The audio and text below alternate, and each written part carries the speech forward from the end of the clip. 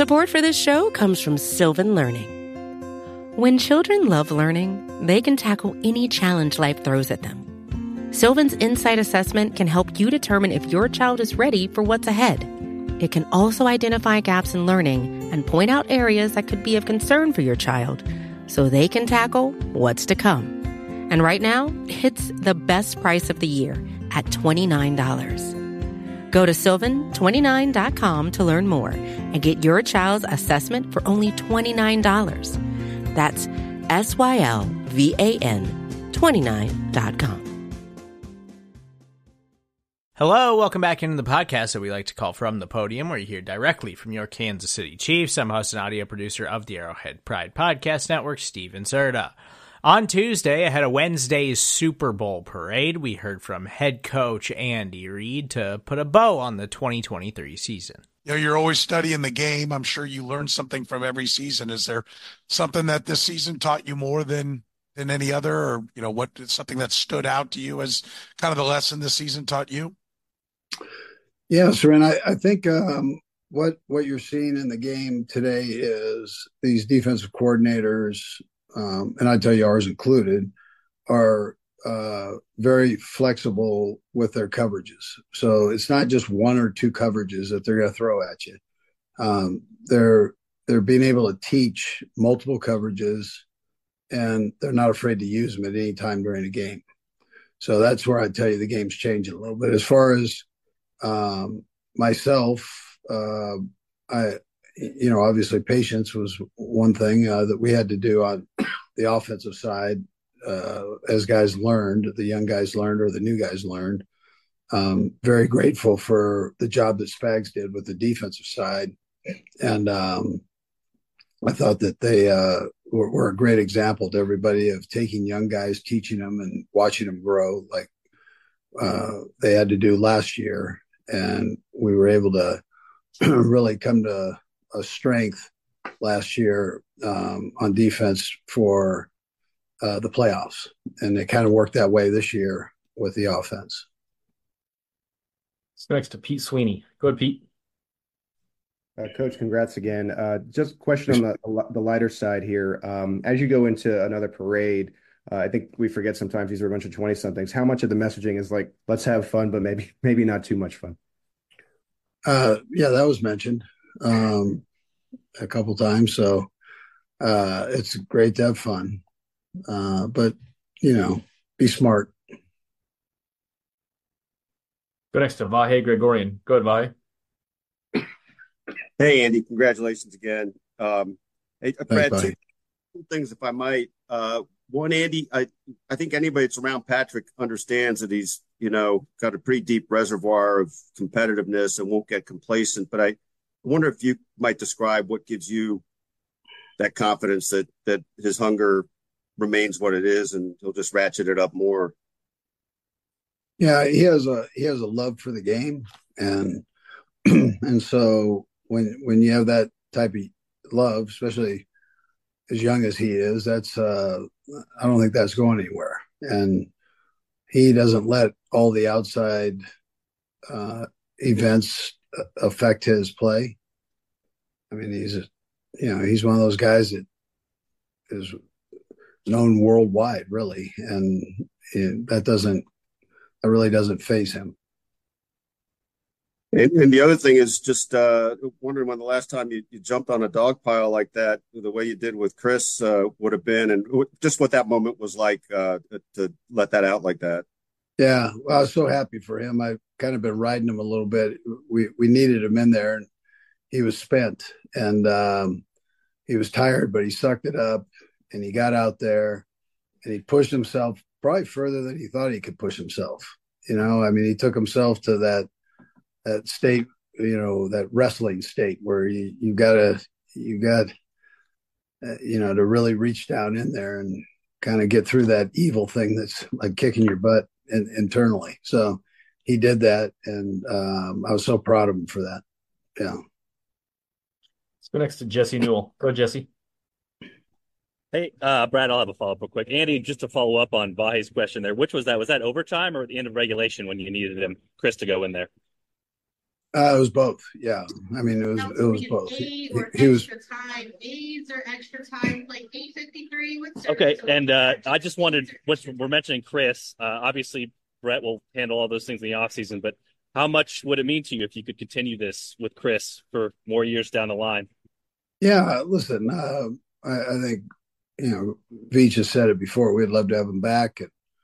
And, they've just got to work all that out. So, but I think the effort will be there probably on both parts to try to get something done. Let's go next to Todd Lebo. Go ahead, Todd. Coach, I wanted to ask you another kind of a fun one. I had a chance to talk to your son Spencer at one of the media day things, and I just wanted to know how much fun it was to share that moment with him after the game. I saw you guys got a big hug, and just having him around because he's been out west for so long. Yeah, it was great. No, it was great to have him on board, and I thought he did a nice job along with the strength coach and staff. They kept us in a good position throughout the year, and injury wise, they worked with the trainers, make sure guys got back quick. So, but no, it's great. I mean, there's no feeling like that to have one of your kids there and in a situation like that. Go next to Nick Jacobs. Go ahead, Nick. Brad, I'll have a follow-up. Andy, my first question for you, what did it mean to you to have two West Coast offenses not only get to the conference championship, but battle each other with their different variations in the Super Bowl, and just kind of Walsh's offense over the past 50 plus years still remaining as strong as it is during this tenure? Yeah. And you could even take it further to Paul Brown, who taught Bill Walsh. And I mean, that's something. I mean, to say that it's time tested is probably an understatement. But it's, and they are different. We've stretched ours in a certain direction, and Kyle's done the same thing. But it's like I said, it's time tested and really a good deal. Kyle did a heck of a job this year, and I don't want to let that slide on this. He really is a heck of a football coach, and that game could have gone either way. That was one of those kind of games, and I'm fortunate to say we came out on our side, on the positive side, but it could have easily gone that other way. And then my second question for you, after the parade, what's kind of the next couple of weeks like for you out of the combine? Do you kind of take a couple of weeks to reset, or you just dive into 2024? Yeah, well, the coaches will take a little bit, just a little right around a week off, and but then we've got the combine coming up, so we got to get ourselves ready for that, and then it just goes from there. I mean, we're in the swing of things after that once you get to the combine. We've got two more. We'll go Darren, then we'll go back to Vahe. Go ahead, Darren. Hey, Coach, congratulations to you. You sound like you're just getting back from this West Coast like I am, so my voice is not as good as yours.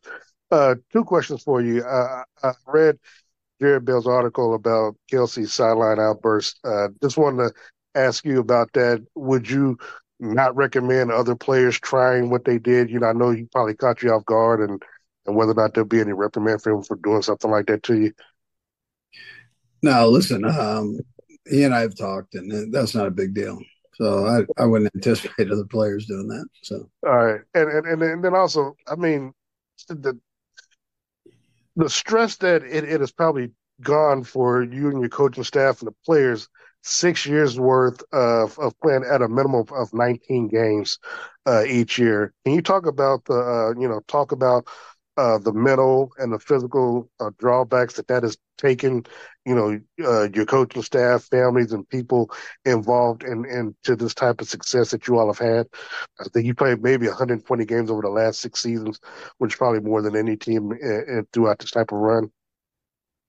Yeah, listen, I mean, we try to manage that the best we can with the off season, so the guys can refresh and get themselves back and ready to go. I think the way training is now, it's year round, and so guys know how to manage that, and